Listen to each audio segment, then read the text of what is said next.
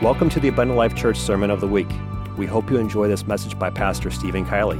For more information about Abundant Life Church, please visit www.abundantlifechurch.org. I want to talk to you this morning, and I'm not going to give you a chance to go on a breakout because you've got a lot of things that you need to do today, and I'm thankful that our visitors are here. Thank you for coming.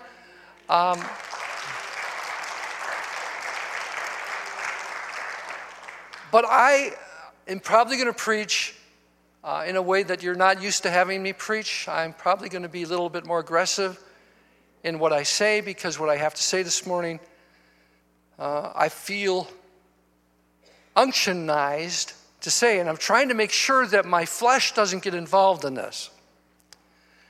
I want to start with Romans, the 13th chapter, and up. I didn't give you this, Sister Hickey, on top because it came to me while I was sitting down here.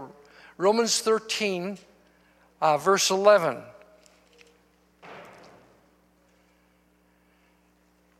And I just read it as it is. And do this, knowing the time, that now it is high time to awake out of sleep. For now our salvation is nearer than when we first believed. Church, the night is far spent. That day is at hand. Therefore, let us cast off the works of darkness and let us put on the armor of light. Let us walk properly as in the day, not in revelry or drunkenness, not in lewdness and lust, not in strife and envy, but put on the Lord Jesus Christ and make no provision for the flesh to fulfill its lust. The point that I want you to see is it's high time for us to shake ourselves and realize what's going on around us and to overcome the lust and the problems that we have so that we can reach out to others. You may be seated. I'm going to mention a name this morning, and it's in the news, and I bet you almost everyone here will recognize it because you probably have strong feelings concerning what's going on. This is an apostolic lady from down in Kentucky. Her name is, you probably know it. Can you say it? Kim Davis. She has taken a stand on her faith. Now, let me tell you, I'm not going to get political, but I have a reason for sharing what I'm saying, and I feel like God wants me to use this morning. This lady came to God about 4 years ago. Just like you, she had a pretty messed up life when she came in. And from what I've read, she became determined to serve God with everything that she had. She had a job that she took that as a clerk of the county that upheld the law, and most of the laws were of God. But all of a sudden, our nation changed the law, and that was the law on gay marriage. And she was still in the position that she swore to uphold, but now she was asked to do something that was against a higher court. Now, I want to point this out. I don't know if you caught that. The Supreme Court is not the highest court in the land. Now, they'll try to tell us that the Supreme Court has jurisdiction over your life. Now, the Bible, and I'm going to read this in a little bit, tells us that we should obey those that have authority over us. But it also tells us that we are obligated to obey the supreme authority over and above our regular authority. In other words, if my boss asks me to commit a crime, or to steal, or to lie, or to knock someone off so we can increase our business, of course I'm going to say, well, no, that's against the law. Well, there is a law, and she's trying to uphold it. Now, I want to share just a little thought, and I'm not going to dwell on this story too much. There's the judge that is handling the case is, his last name is Bunning. And I have a quote from the paper, and I'm going to read it verbatim, and then make a comment.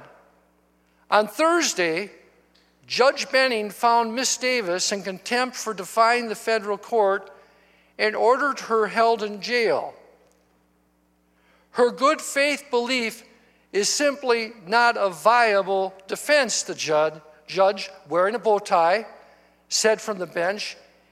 He noted that I myself have genuinely held religious beliefs, but he added that he took an oath of office to uphold the law. Any oath that I make according to the law is broken if it contradicts God's law. I find it interesting that the same judge in 2003 got involved in a case with a group of gays and lesbians in a public school and fought in their defense so that they could have a group meeting in the school, and then on their behalf went for compensation because of their ordeal. Now, I'm just saying this. We need to realize where we are in this point of time. This is just not unique. This story is just the beginning of what's starting to happen in our culture. We need a lot of Kim Davises. Do you know on Saturday night they had a meeting for her, a group meeting to support her? Do you know how many were there? 200. You know, I haven't been able to find the church. I've looked all over the internet, maybe you have, but I can't find the name of the church that she goes to. All I know is it's apostolic. I'm saying, where is the body of Christ in support of someone that's standing up for truth? Now, one of the things, if you've went on Facebook, and I know this is going to be hard for you, maybe this is too carnal for you. But if you were to go on Facebook and you'd read the comments that are being posted under her name, how defamatory, is it defamatory? It's pretty bad. It's pretty bad. They call her a hypocrite. They call her this, they call her that. It's called defamation of character. That's why we don't do what we know we should do. Because if I were to ask you a question today and say, how many of you in the last 3 weeks committed a sin that you wouldn't want anyone to know about?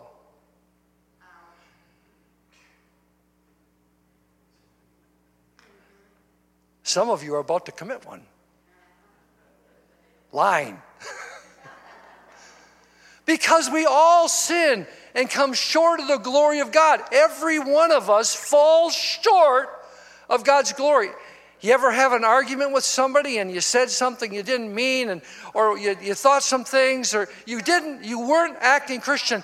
Do you know what happens and why God keeps you in your seat?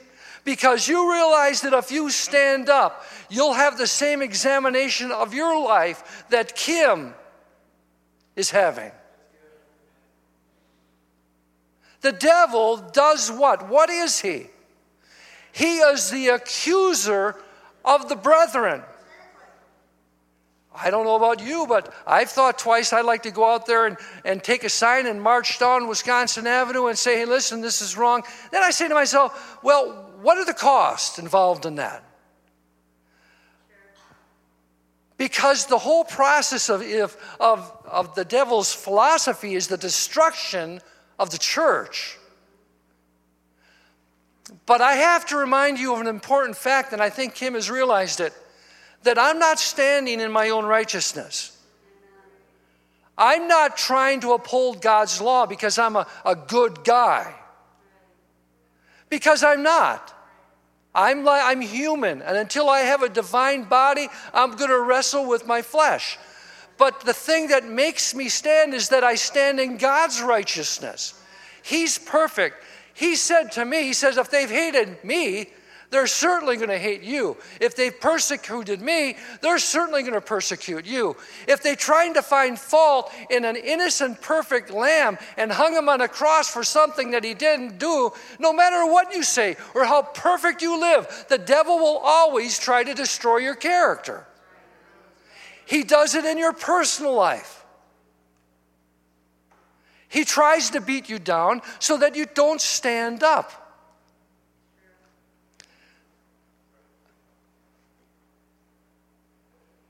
Now, the verse that I was talking about being in subjection to authority is found in Romans 13. And verse 13 says, "Let every soul be subject unto the higher powers, for there's no power but of God. The powers that be ordained are of God. Whosoever therefore resisteth the power resisteth the ordinance of God, and they that resist shall receive to themselves damnation." Now, the devil knows the Scripture. And he'll often tell you that you need to be subject to those that are above you. Don't fight it. Let God handle it. And I've heard preachers stand up and say you shouldn't read the newspaper, shouldn't get involved with the news. Well, how are you going to fight the devil without knowing where he's at? For rulers are not a terror to good works, but to the evil. Wilt thou then not be afraid of the power? Do that which is good, and thou shalt have praise of the same. But let me show you another scripture. In Exodus, the first chapter, verse 17. It says, "But because the midwives feared God, they refused to obey the king's orders. They allowed the boys to live too." Now, was that a bad thing? Well, if we got a young child born called Moses that was spared by the midwives because they disobeyed God. Or not God, they disobeyed Pharaoh's command. How about Acts, the 5th chapter, verse 29? "Then Peter and the other apostles answered and said, We ought to obey God rather than men." Now, don't misunderstand the concept that I'm presenting to you. We must follow man as they follow God. Our law enforcement, for instance, we follow the laws of our land, and we're obligated to do that. But when a law or a decree comes down that violates God's law, we are obligated to obey that law above the law of the land. Have you wondered why is it so crazy outside now in the world? It seems like every day that it gets crazier and loonier. We had something happen in Madison the other day where some people, an officer was called to a domestic dispute thing, and a group of people in the neighborhood gathered around them, and these cops, this officer, one officer, two officers, and started to interfere, saying we should fry cops like we fry bacon. They weren't even involved. But see, there's a challenge by the world to God's authority, to any authority. But when Christians try to obey God's authority, they're ridiculed. Because Romans 1:21 seems to give us some insight as to what's happening in the world. "For although they knew God, they glorified him as God. For although they knew God, they neither glorified him as God nor gave thanks to him, but their thinking became futile and their foolish hearts were darkened. Although they claimed to be wise, they became fools and exchanged the glory of the immortal God for images made to look like a mortal human being and birds and animals and reptiles." Now notice this thought, and I hope I'm not getting too political. "Therefore, God gave them over to the sinful desires of their heart, to sexual impurity, for the degrading of their bodies with one another." What does that mean? God gave them over to that. You ever have a child that said, "I'm not going to do this and I'm not going to do that, and I want to play near the stove, and I want to climb on top of the counter and stand on the hot wood stove," and you keep telling them no and no, and finally you say, "Go ahead. I turn you over to your own desire." Whose fault is the burn? It's the child's, because he was warned over and over again. God has come over the decades and years commanded man on what he expected of him. "If you love me, keep my commandments. Follow me. The works that I do, you do the same thing." Duplicate your life like my life. But man says, no, I want to duplicate myself in an image that I want it to be. And over again, as you resist God, God will eventually come into a place where he will allow you to do those things that you're doing, and your conscience will be seared, and it won't even bother you. You know, in the Old Testament, we're dealing with Pharaoh. God has given Moses the command to tell him that he should release God's people from slavery. And so Moses goes to Pharaoh and he tells him, God said to let my people go. And Pharaoh said, who's God that I should obey him? What's his name? And he disobeyed him once and twice, 3 times. Each time the plague that God sent was stronger than the one before. And it says that God hardened Pharaoh's heart. Now some people say, well, that's not fair of God to do that, because if God is hardening his heart, he's taking away the ability from him to receive truth or obedience. He hardened his heart. Well, that's not fair. No, what the scripture is insinuating, every time that you disobey God, just like your fingers develop calluses and they become less sensitive, every time you disobey God, your heart becomes harder. His heart was hardened because of God. Because it's the disobedience of God.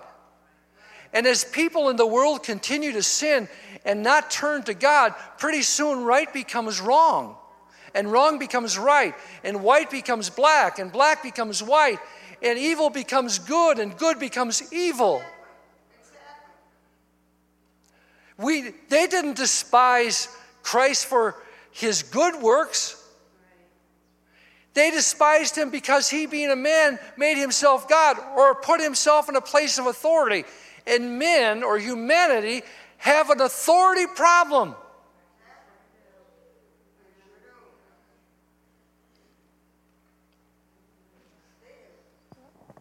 I have to share a thought. It just came to my mind. I hope it's appropriate. But I have been at my job now for 11 years at the hospital at Pro Health. And I've done teaching, especially in the senior community. I do a lot of teaching. I teach maybe 4 or 5 classes a day. And we have had so spirit-filled classes where I've had tears run down my face because I could feel the presence of God. And I've went over some of these things, and they're open to me because they've known me for years. I can really speak my mind, and because they know I love them. And I can tell them the truth over and over again, and I can go back to the Word of God. But at the end of the class, I can ask them, well, what did you learn? And it just goes past. I was a little rambunctious. You know me a little bit, and the Irish got up, and that's what people use to justify their actions, their person. I'm Irish, so I can do whatever I want. You're Polish, you can be whatever you want to. But I was thinking one day, and I said, you know what, I'm going to ask them this question. And matter of fact, I've asked pastors this question. I say, okay, everyone, I have a question to ask you. How many of you have been Christians a long time? Oh, yes, we've been Christian a long time. I says, what's the name of God? What's the name of the God you serve? And I can't get it. I said, hold on a second. How long have you been Christians? And I asked the pastor one, he said, well, it's Father. I said, no, I said the name. What's the name that is above every other name?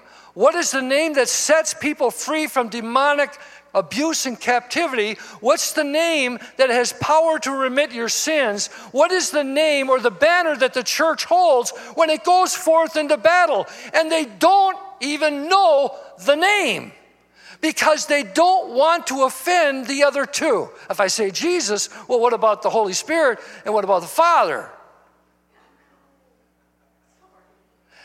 And you can sit down and you can say it's not complicated. You don't have to be a brain surgeon to understand the Godhead. God's essence is spirit. Colossians says that essence of God was placed in a body, a human body, born of Mary, and it became the Son of God. But remember, God is not flesh and blood. God in his essence is a spirit. He fills all space. He's omniscient and omnipresent. He's everywhere.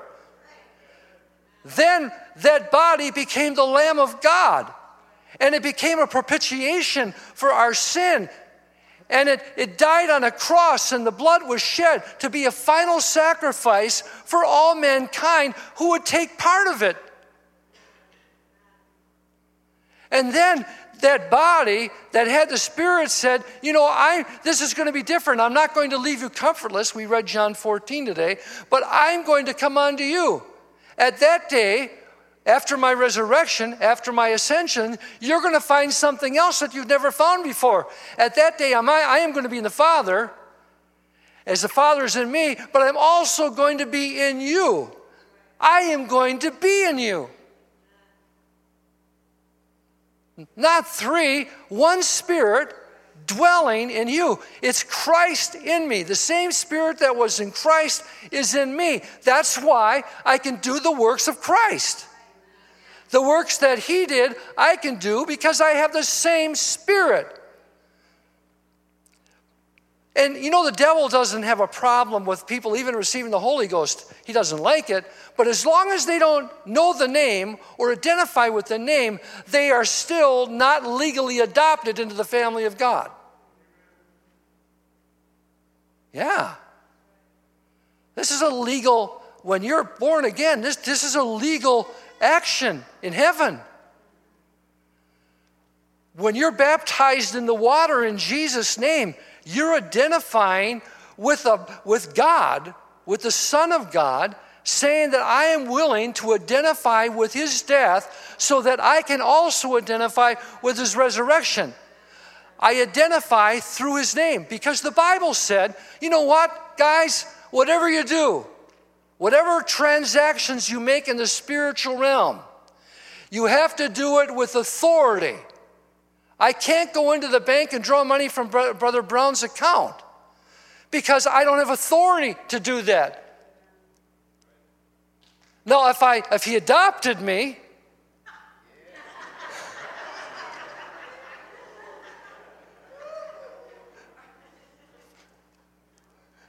I'm not going to go there. I could go in and say, my name is Steven Brown. I'd like to withdraw all the money.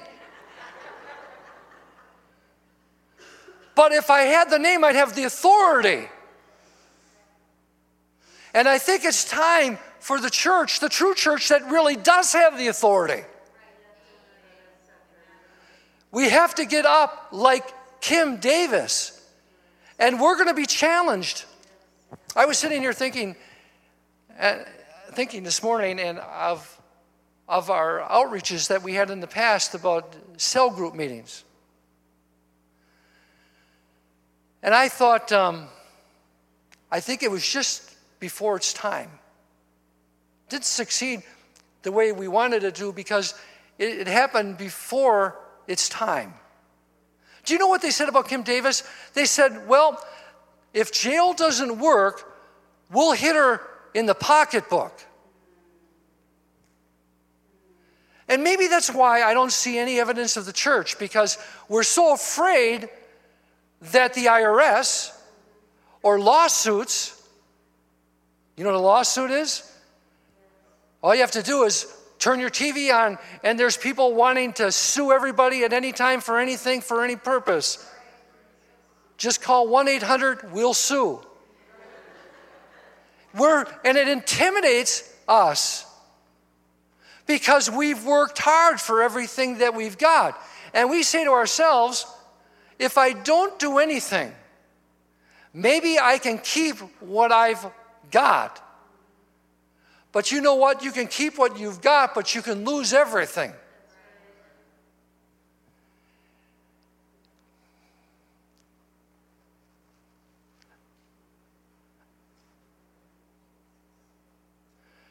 Ephesians, the 4th chapter, says in verse 17, "So I tell you this, and insist on it in the Lord, that you must no longer live as the Gentiles do in the futility of their thinking.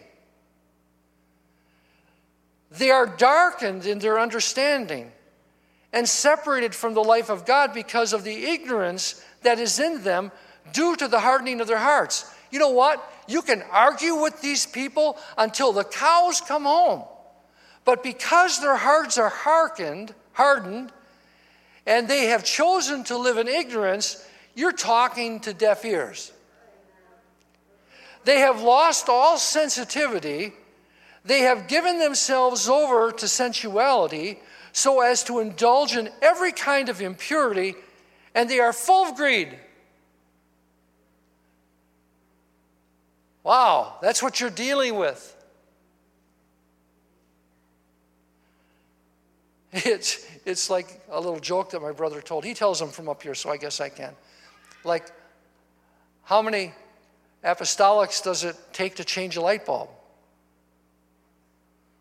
Only one, but the light bulb really has to want to change.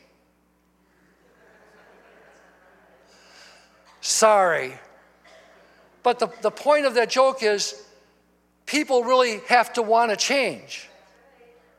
The Bible says to avoid vain disputations because they serve no purpose. Colossians, Paul speaks back and he says, "This includes you who were far away from God. You were his enemies, separated from him by your evil thoughts and actions. You who were not a people have now become the people of God. Through the blessing of God, you were delivered from the ignorance of your sin, and your eyes were opened, and you began to see and understand that which you did not see before." Will those people ever see? You know, I think one day, I sometimes say to myself, how many times do I tell them? And why am I telling them? Because I love them. There's a situation where one of them is near death on hospice and passing away. And they've told me, I feel so scared. I feel so uncomfortable. I feel like God doesn't love me. And it is hard because I love them so much, yet they can't seem to understand, even though they've been told over and over again. You should thank God every day that your eyes were opened and that you were able to see that God granted you sight. 2 Timothy 3 says, "You should know this, Timothy, that in the last days there will be very difficult times. For people will love only themselves and their money. They'll be boastful, proud, scoffing at God, disobedient to their parents, and ungrateful. They will consider nothing sacred. They will be unloving and unforgiving. They will slander others and have no self-control. They will be cruel and hate what is good. They will betray their friends. They'll be reckless. They'll be puffed up with pride and love pleasure rather than God." Then notice this last one. They will act religious. Judge said, you know, I got convictions. I have a relationship with God. But they will reject the power, which would mean the authority, that could make them godly. Stay away from people like that. You know why? Because you may catch the same leprous disease that they have if you constantly hang out with them. I remember when we were at Parkway, I'm not going to tell you his name, he came into the church about the same time I did, and he felt that God had given him, he was an alcoholic, and God delivered him, and he thought that he had a ministry, and his ministry was he was going to go into the bars and sit down next to people that were drinking and tell them how he's delivered from alcohol.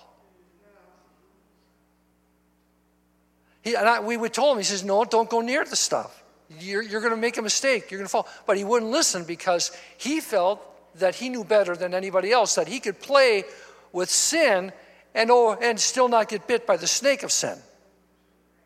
I don't need to tell you what happened. Do not go near evil. Avoid the very presence of evil, because you could fall. But then again, stand up, gird up your loins for truth. Don't become artificial. And I feel that God is really telling, the message here today is, it's high time for us to realize who we are, the power that we've got, and it's time for us to stand up and speak when we've been silent, regardless of what it might cost us. Because I want to tell you, I'd rather lose it by exhibiting my faith in God than lose it later and not have done what I should have done. And then I have two examples that I want to close with this morning. John the 5th chapter, verse 5 through verse 16. A certain man was there which had an infirmity 38 years. When Jesus saw him lie and knew that he had been now a long time in that case, he said unto him, Wilt thou be made whole? You know what's really interesting about the story?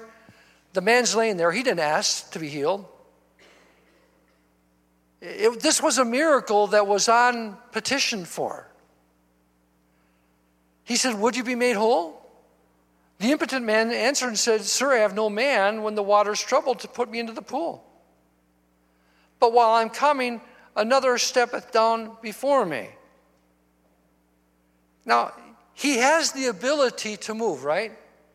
He says, as I'm coming, someone always beats me there. But he's looking for someone to put him in. You know, some of us are waiting for God to just pick us up and put us in a pool of deliverance. We should just be trying a little bit harder to get to the place where we can be delivered. The church is the place of deliverance, one of the places of deliverance. Jesus said unto him, Rise, take up thy bed and walk. Hey, I'm reading in the story, this man's a religious man. If I pick up my bed, this is a Sabbath day, I'm going to get into trouble. But if I stay here, I don't want to lay in my bed. It says, immediately the man was made whole and took up his bed and walked, and on the same day was the Sabbath. He took off. He was so much in a hurry and so concerned that someone would see him carrying his bed that he never even stopped to thank Jesus for his deliverance. Maybe he felt it was owed to him. Maybe he felt all the years of his waiting entitled him just to take what he got and never show any gratitude to God at all.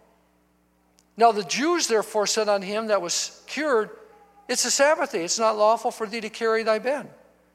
Now these are the religious leaders. They're not concerned about this man's welfare, that he's well. No one said, wait, great. How many years were you there? 8 years you laid there, and now you're walking? How did that happen? They were more concerned about the law that they'd created. He answered them and said, He that made me whole, the same said unto me, Take up thy bed and walk. Then asked they him, What man is that which said unto thee, Take up thy bed and walk? Which man violated the law that we created? It seems to me that Jesus violated the law to benefit a man. Doesn't that seem that way? Wasn't there a law about carrying your bed? They made up a law. And he that was healed wist not who it was. He didn't know who it was that healed him. For Jesus had conveyed himself away, a multitude being in that place. Afterward, Jesus finds him in the temple and said unto him, Behold, thou art made whole. Sin no more, lest the worst thing come unto thee. Now notice the gratefulness of this man. He loved men more than he loved God. The man departed, and then he went right to the Jews and told them that it was Jesus which had made him whole, because he wanted the respect of men more than that of God. And he had been warned of God not to do that. And therefore did the Jews persecute Jesus and sought to slay him, because he had done these things on the Sabbath day.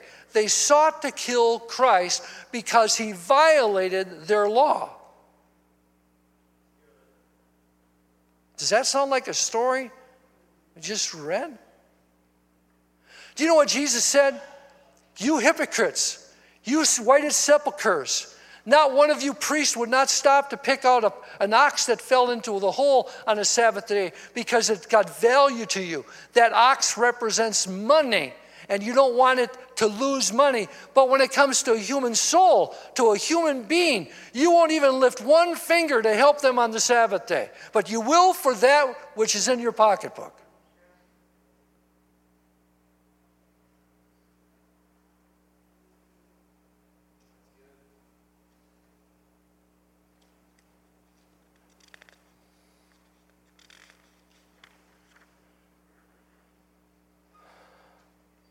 Now let's look at another example, and this will be my last example. John 9. This story is completely opposite of the first story. And this is the person that I want to be. And as Jesus passed by in verse 1, he saw a man which was blind from his birth. And his disciples asked him, saying, Lord, who did sin, this man or his parents, that he's born blind? Jesus answered, neither hath this man sinned nor his parents, but that the works of God should be made manifest in him.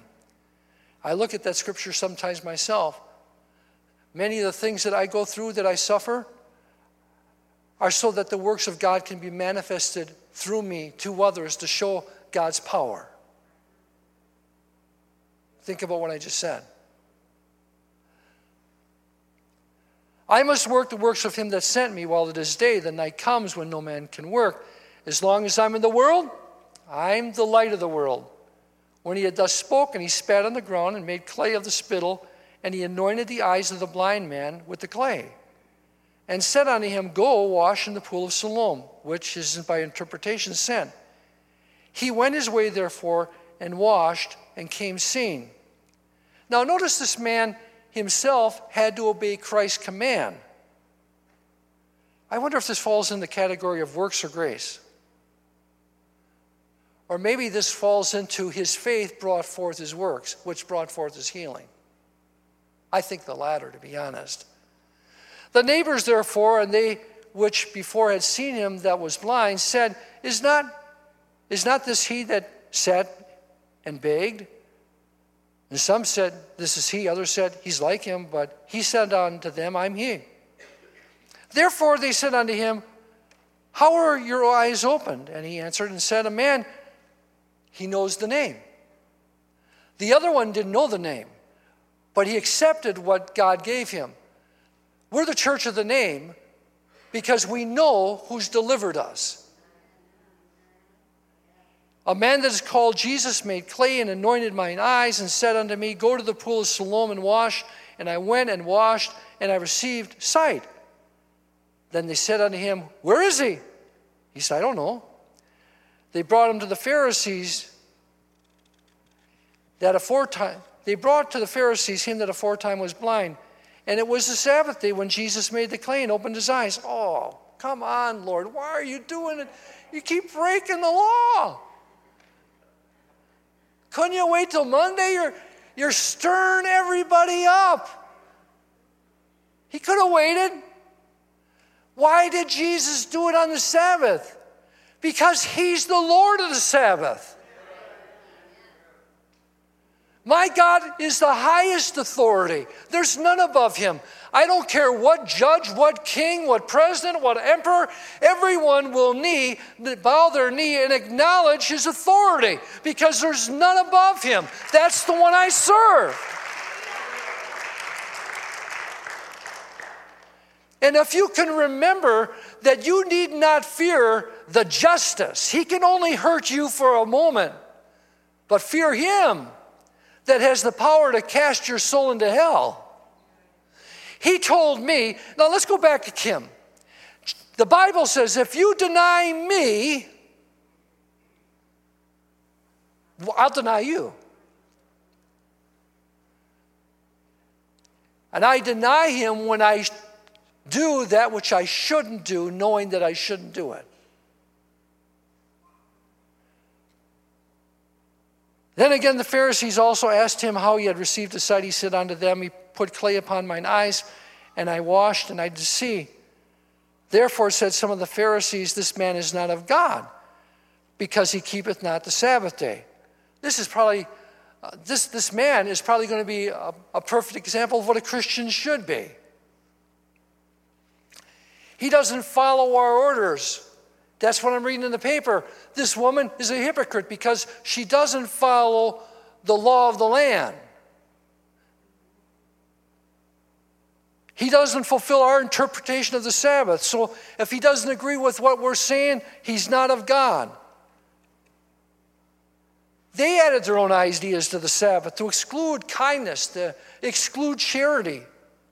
Even though they did not keep the Sabbath themselves, they preached that others should.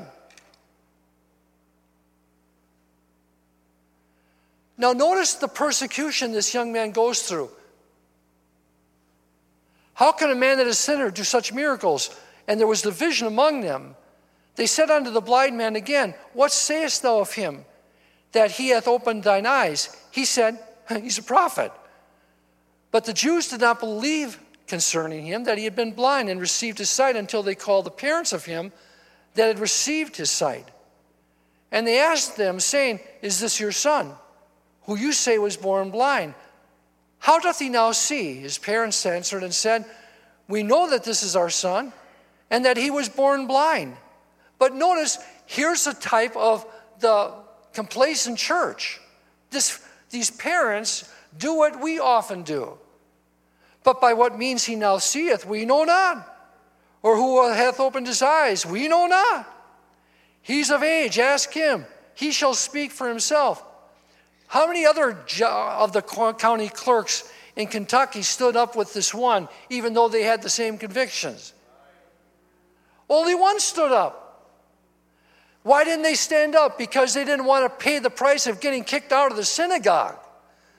That's exactly what would have happened to the parents of this young man if they would have stood with him. They weren't willing to pay the price. Are you willing to pay the price for your faith? These words spake his parents because they feared the Jews, for the Jews had agreed already that if any man did confess that he was Christ, he should be put out of the synagogue. Therefore, said his parents, he's of age, ask him.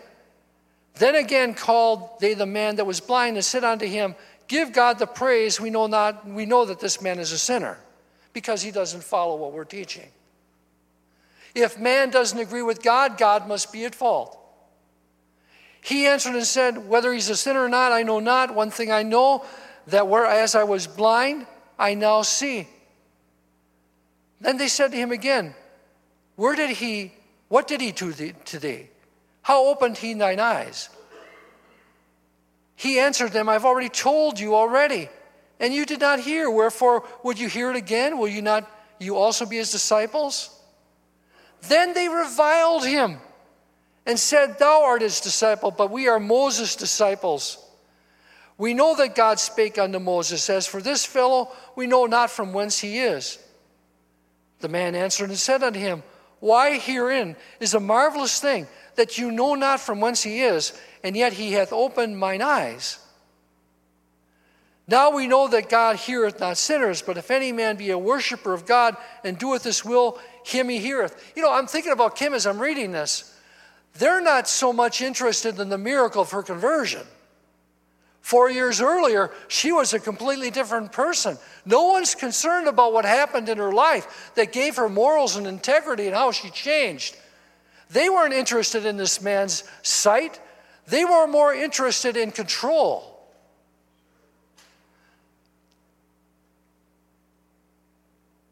Since the world began, was it not heard that any man opened the eyes of one that was born blind?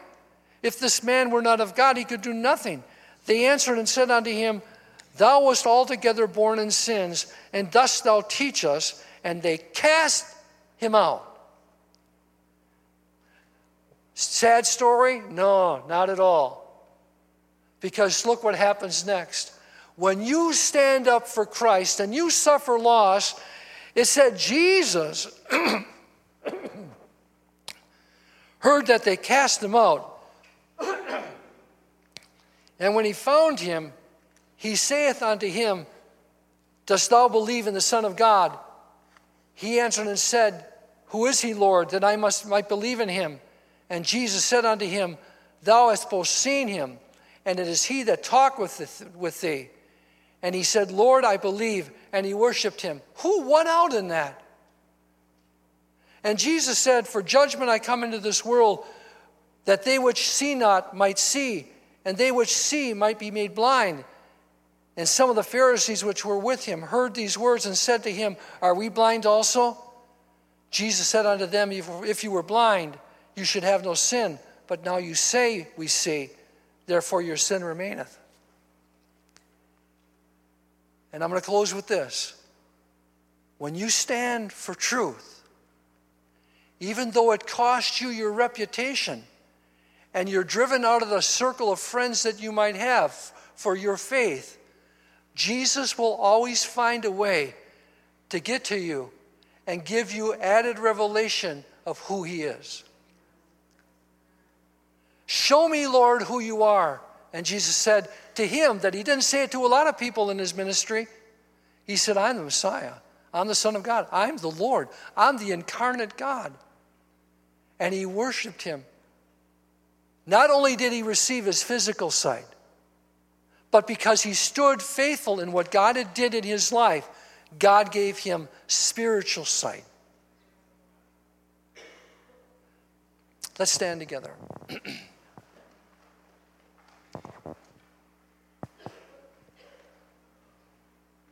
One of the things that the devil is going to do to discourage you in your walk for God is he's going to constantly bring up things from your past. He's going to tell you that you're not worthy, that you can't pay the cost. But I want to tell you, if you don't stand for something, you'll agree with anything. Have you ever been in a place where you had a friend and you... Let me give you an example. I was brought before an employer one time. And actually, the human resource lady was there. And there was a manager that was really giving... She didn't like me. And she was trying to get rid of me for some things that I really wasn't guilty of. And here was my director, who was a friend of mine, that knew everything that was going on. And she could have stood up and said the truth. All she would have had to have done is just said, Steve is right. This is what we'd agreed on. But she never said anything. She was afraid because public opinion was being promoted by this manager that she didn't want to put her own job in jeopardy. And I felt so bad. I thought you were my friend. All you have to do is tell the truth. Tell them what happened. But they realized that if they did that, they would have to take a side, which might cause them so late in their job occupation, might jeopardize them. How does God feel when all I have to do is stand up and just acknowledge something that has happened in my life? I don't have to be a theologian. All I need to do is say, look what God did for me. I was blind. I see. Don't ask me to explain. I really don't need to explain. Look at me. Look what God has done. Oh, but Brother Kielley, you've got faults. You've let God down. You don't deserve anything from God. In a sense, you're right. But you're not seeing me. Let me hold up the mirror so you can see the real Steve Kielley. I'm not standing with my own clothes on this morning. I put these on. They're humanity. They come from the world. But I'm standing here today clothed in the righteousness of Jesus Christ because I have pleaded the blood of Christ upon my life. And I'm covered over with the precious blood of Jesus, and He lives in me. So devil, yeah, I'm a sinner, but I'm also a saint through Christ. You need to open up your mouth. You need to take authority. If you're living in poverty, why don't you go to the bank of heaven and start cashing checks? I'm a one God, apostolic, tongue-talking, holy, rolling, born-again, heaven-bound believer, and I'm on my way to heaven.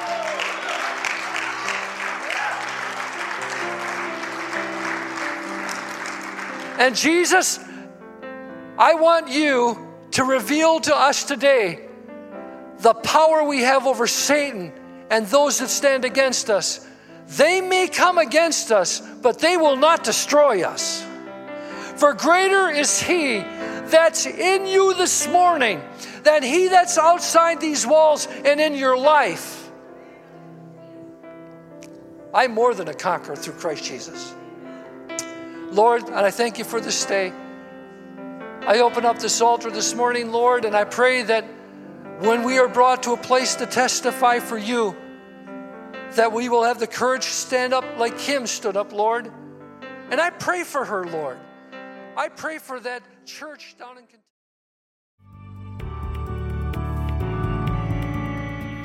Thank you for listening to this Abundant Life Church podcast. We pray it has strengthened your relationship with God and will continue to be a light unto your pathway to heaven. If you have any questions or comments regarding this podcast, please telephone our ministerial team at 262-965-5177 or email us at info@abundantlifechurch.org.